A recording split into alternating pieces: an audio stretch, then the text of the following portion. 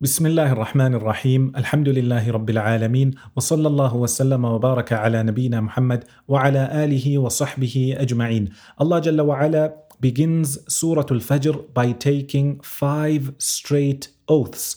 He begins by saying Wal-Fajr, by the dawn. Here he is taking an oath by the dawn. It could be the dawn, it could be Salatul Fajr, it could be that he mentions the beginning of the day, and what's actually intended is the whole day, so all the daylight hours. He then says وَلَيَالٍ عَشْرٍ, and the 10 days. Which 10 days? The scholars mention a lot of detail. The opinion chosen by most of the Mufassirin is that these are the first 10 days of Dhul Hijjah. As is mentioned in a hadith of Rasulullah sallallahu alayhi wasallam, the best days wherein good deeds are beloved to Allah subhanahu wa ta'ala are these first 10 days of Dhul Hijjah. Again, another mas'ala to mention, when it comes to the daylight hours of these days, they are the best throughout the year. As for the nighttime hours, we find that the best nighttime hours are in the month of Ramadan, the last 10 days. So here Allah subhanahu wa ta'ala is taking an oath by these first 10 nights of Dhul Hijjah. He says, Wal Fajr. When looking at these 5 oaths, the scholars differ as to how to interpret all of them. Some of them say that since Allah subhanahu wa ta'ala is speaking about these first 10 nights of Dhul Hijjah, that means all these 5 qasams, all these 5 oaths are speaking about days and times in Hajj.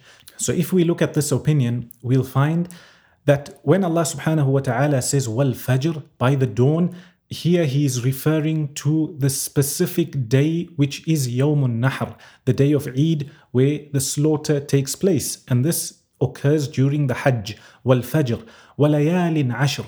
Then he is taking an oath by the 10 nights of Dhul Hijjah, the first 10 nights. Wash-Shaf'i wal-Watr. Ash-Shaf' referring to the days of Nahr, the days of slaughter, and Al-Watr referring to the day of Arafah. Allah Jalla wa Ala then says, وَاللَّيْلِ إِذَا يَسْرٍ, and the night when it passes. And they mention that this night is referring to the night of Muzdalifah. This tafsir or this explanation is according to those who say that all these qasams, all these oaths are speaking about the days or certain specific times during the Hajj. Another way of interpreting it is that not all the verses are speaking about times in Hajj. So when Allah Jalla wa Ala says Wal Fajr, taking an oath by the dawn or by daybreak or the whole day in itself, this is referring to every day or all days. He then says وَلَيَالٍ عَشْرٍ, the 10 nights. These 10 nights are referring to the first 10 nights in Dhul Hijjah. وَالشَّفْعِ وَالْوَتْرِ. Shaf' is anything that's in pairs. Al-Watr or Witr refers to something being one or singular. The scholars then differ when it comes to what exactly is being referred to here. Some mention that Ash-Shaf', as we mentioned before, are some of the days in Hajj, and Al-Watr the same. Others say it's referring to our salawat, our salah that we read, because some of these units of prayer have even numbers in them and others have odd numbers in them.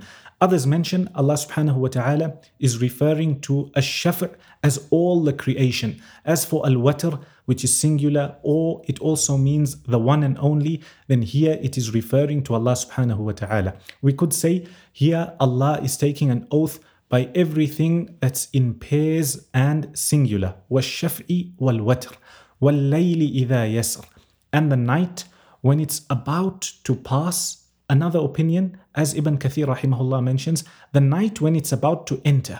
Because at the beginning of the surah, Allah subhanahu wa ta'ala speaks about the dawn, and here he's actually referring to the whole day. And in this verse where he is speaking about the night, Ibn Kathir rahimahullah mentions that it's more befitting to say that it's referring to the beginning part of the night as an indication or to show the whole night.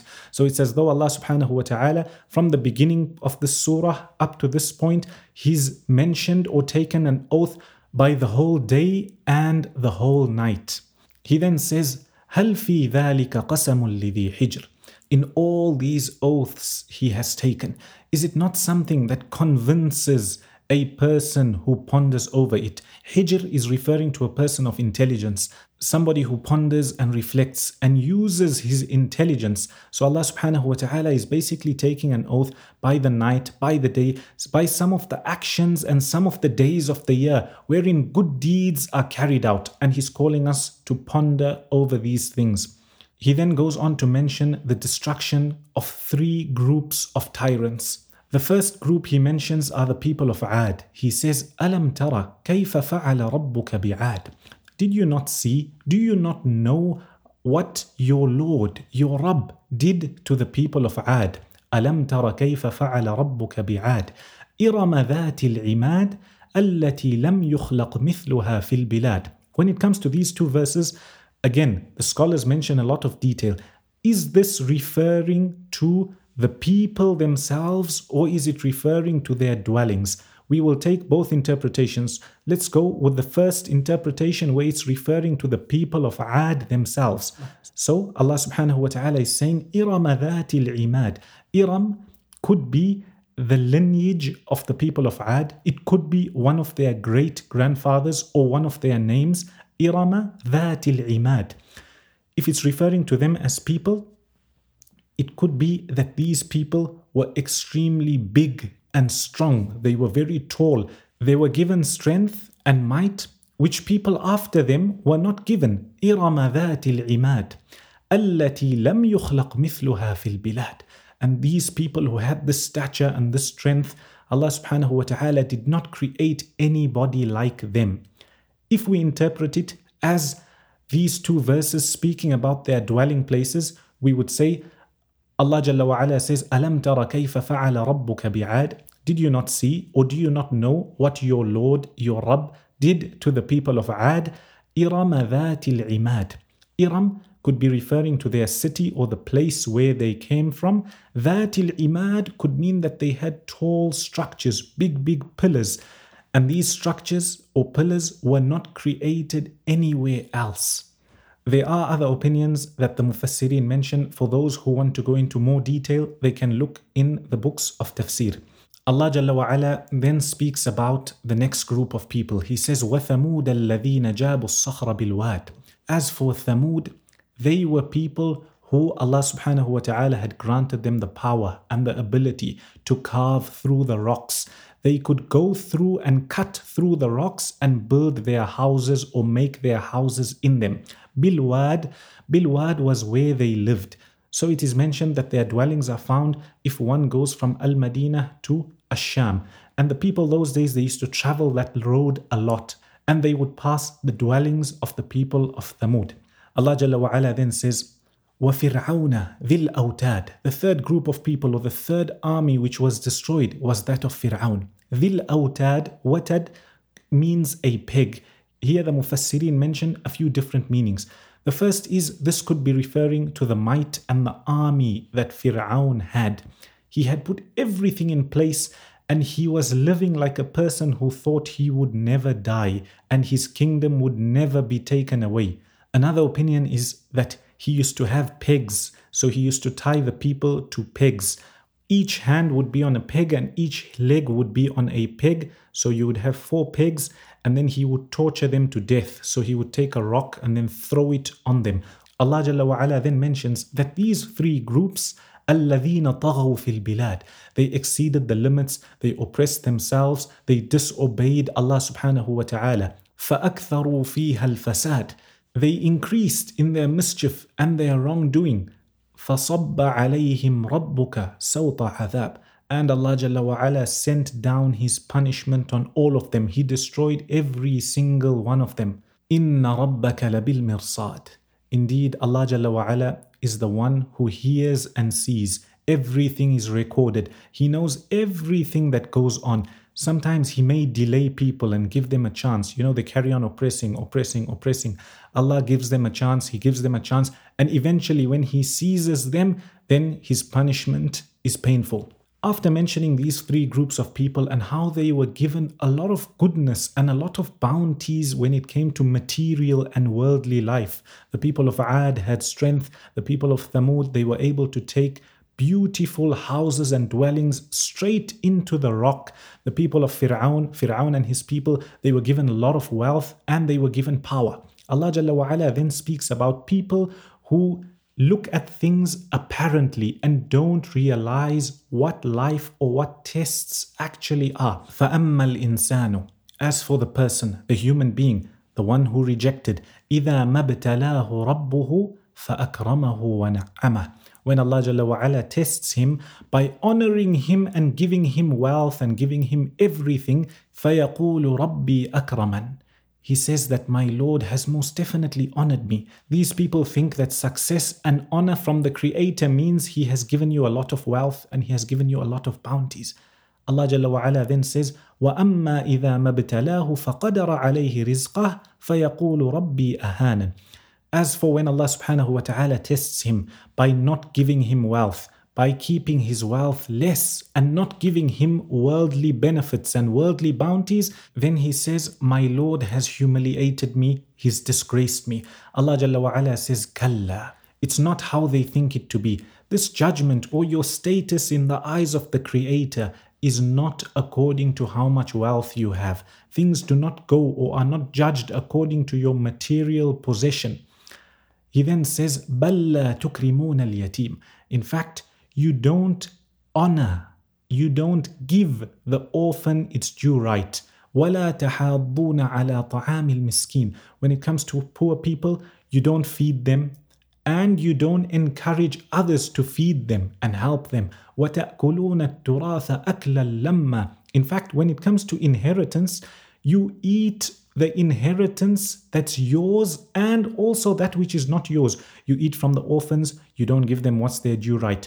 You eat from the women, you don't give them their due right. You want to eat what's yours and also what's not yours. Allah Jalla wa Ala then says, وَتُحِبُّونَ الْمَالَ حُبًّا جَمًّا And you love wealth, you love this worldly possession greatly. This wealth, you want to acquire it by all means. Whether it's halal, whether it's haram, whether it's lawful for you, unlawful for you, you just want it for yourself and you want to usurp the rights of others. Look at how Allah Jalla wa Ala is warning those who don't believe in Him, who don't believe in the last day, and telling them that everything is not to do with material and it's not to do with wealth. Judgment and your status is not to do with how much money or your position and status in society. Kalla, nay. إِذَا دُكَّتِ الْأَرْضُ دَكًّا دَكًّا When the earth has been shaken and shaken once again, it's been shaken consecutively and you find that it becomes flattened. All the mountains and everything that's on it is destroyed. The earth becomes flat. وَجَاءَ رَبُّكَ وَالْمَلَكُ صَفًّا صَفًّا And your Lord, your Rabb, Allah Jalla wa Ala, He Himself will come and the malaika, the angels will come in lines. وَجِيءَ يَوْمَئِذٍ بِجَهَنَّمْ On that day, Jahannam, the fire will be brought. It's mentioned in a hadith by Rasulullah sallallahu alayhi wasallam, recorded in Sahih Muslim, that Jahannam will be brought. It will be pulled by 70,000 chains, and on each chain there will be 70,000 angels pulling. May Allah Jalla wa Ala protect us. وَجِيءَ يَوْمَئِذٍ بِجَهَنَّمْ On that day when Jahannam will be brought, and these people will see this, they rejected this day, they didn't give others their due rights. يَوْمَئِذٍ يَتَذَكَّرُ الْإِنسَانُ وَأَنَّى لَهُ الذِّكْرَى This person who rejected, this person who disbelieved, on that day he will realize, and he will want to take heed, but وَأَنَّى لَهُ الذِّكْرَى Now it's too late to benefit from the reminder. It's too late to do any good. Allah Jalla wa Ala then says, يَقُولُ يَا لَيْتَنِي قَدَّمْتُ لِحَيَاتِي This person will say, how I wish I brought something forward. I did some good deeds for my life, for the real life, this afterlife. يَقُولُ يَا لَيْتَنِي قَدَّمْتُ لِحَيَاتِي فَيَوْمَئِذٍ لَا يُعَذِّبُ عَذَابَهُ أَحَدٌ Nobody will be able to punish like how He will punish on that day. Punishment will be severe from Allah Jalla wa Ala. وَلَا يُوثِقُ وَثَاقَهُ أَحَدٌ And nobody will be able to tie up and bind like how He will tie up and bind on that day. This is all referring to the punishment of those who disbelieved. Allah Jalla wa Ala then speaks about His believers. He speaks about those who obeyed. يَا أَيَّتُهَا النَّفْسُ الْمُطْمَئِنَّةِ Addressing the believing soul, the one which was content in believing in Allah, content in knowing that the truth and the promise will most definitely come. يا أيتها النفس المطمئنة ارجعي إلى ربك راضية مرضية. Return to your Lord, return to your Rabb whilst you are happy. It will be happy with the reward it will be given, and Allah subhanahu wa ta'ala will be happy with this soul. This soul is the one that obeyed Him. ارجعي إلى ربك راضية مرضية. It's mentioned that this message will be given to the believer's soul on more than one occasion. He will be given this glad tiding when his soul is coming out, when the angels meet him and give him glad tidings of Jannah, and also on the day of Qiyamah. Allah Jalla wa Ala then says, فَادْخُلِي فِي عِبَادِي. Enter into or join my other pious worshippers. وَادْخُلِي جَنَّتِي. And enter into Jannah. We ask Allah Jalla wa Ala to make us from these people. Ameen. There's a lot that we can derive from this surah. An interesting point some of the scholars mention is at the beginning of this surah, Allah Jalla wa Ala speaks about the dawn or the daybreak, when the light is just coming out. He then speaks about some of the tyrants, the groups of people who oppressed Fir'aun as well as Ad and Thamud. He then speaks about their destruction. They derive from this that no matter how difficult your situation may be, no matter what hardship you may be going through, remember, in the same way the darkness of the night is followed by the bright sunlight, in the same way that difficulty, narrowness and darkness opens. Also Allah subhanahu wa ta'ala spoke about a group of tyrants who had their time and then He destroyed them. And in the same way all oppression and difficulty comes to an end bi'idhnillah. We ask Allah Jalla wa Ala to grant us all goodness and beneficial knowledge. Ameen. وصلى الله وسلم وبارك على نبينا محمد وعلى آله وصحبه أجمعين.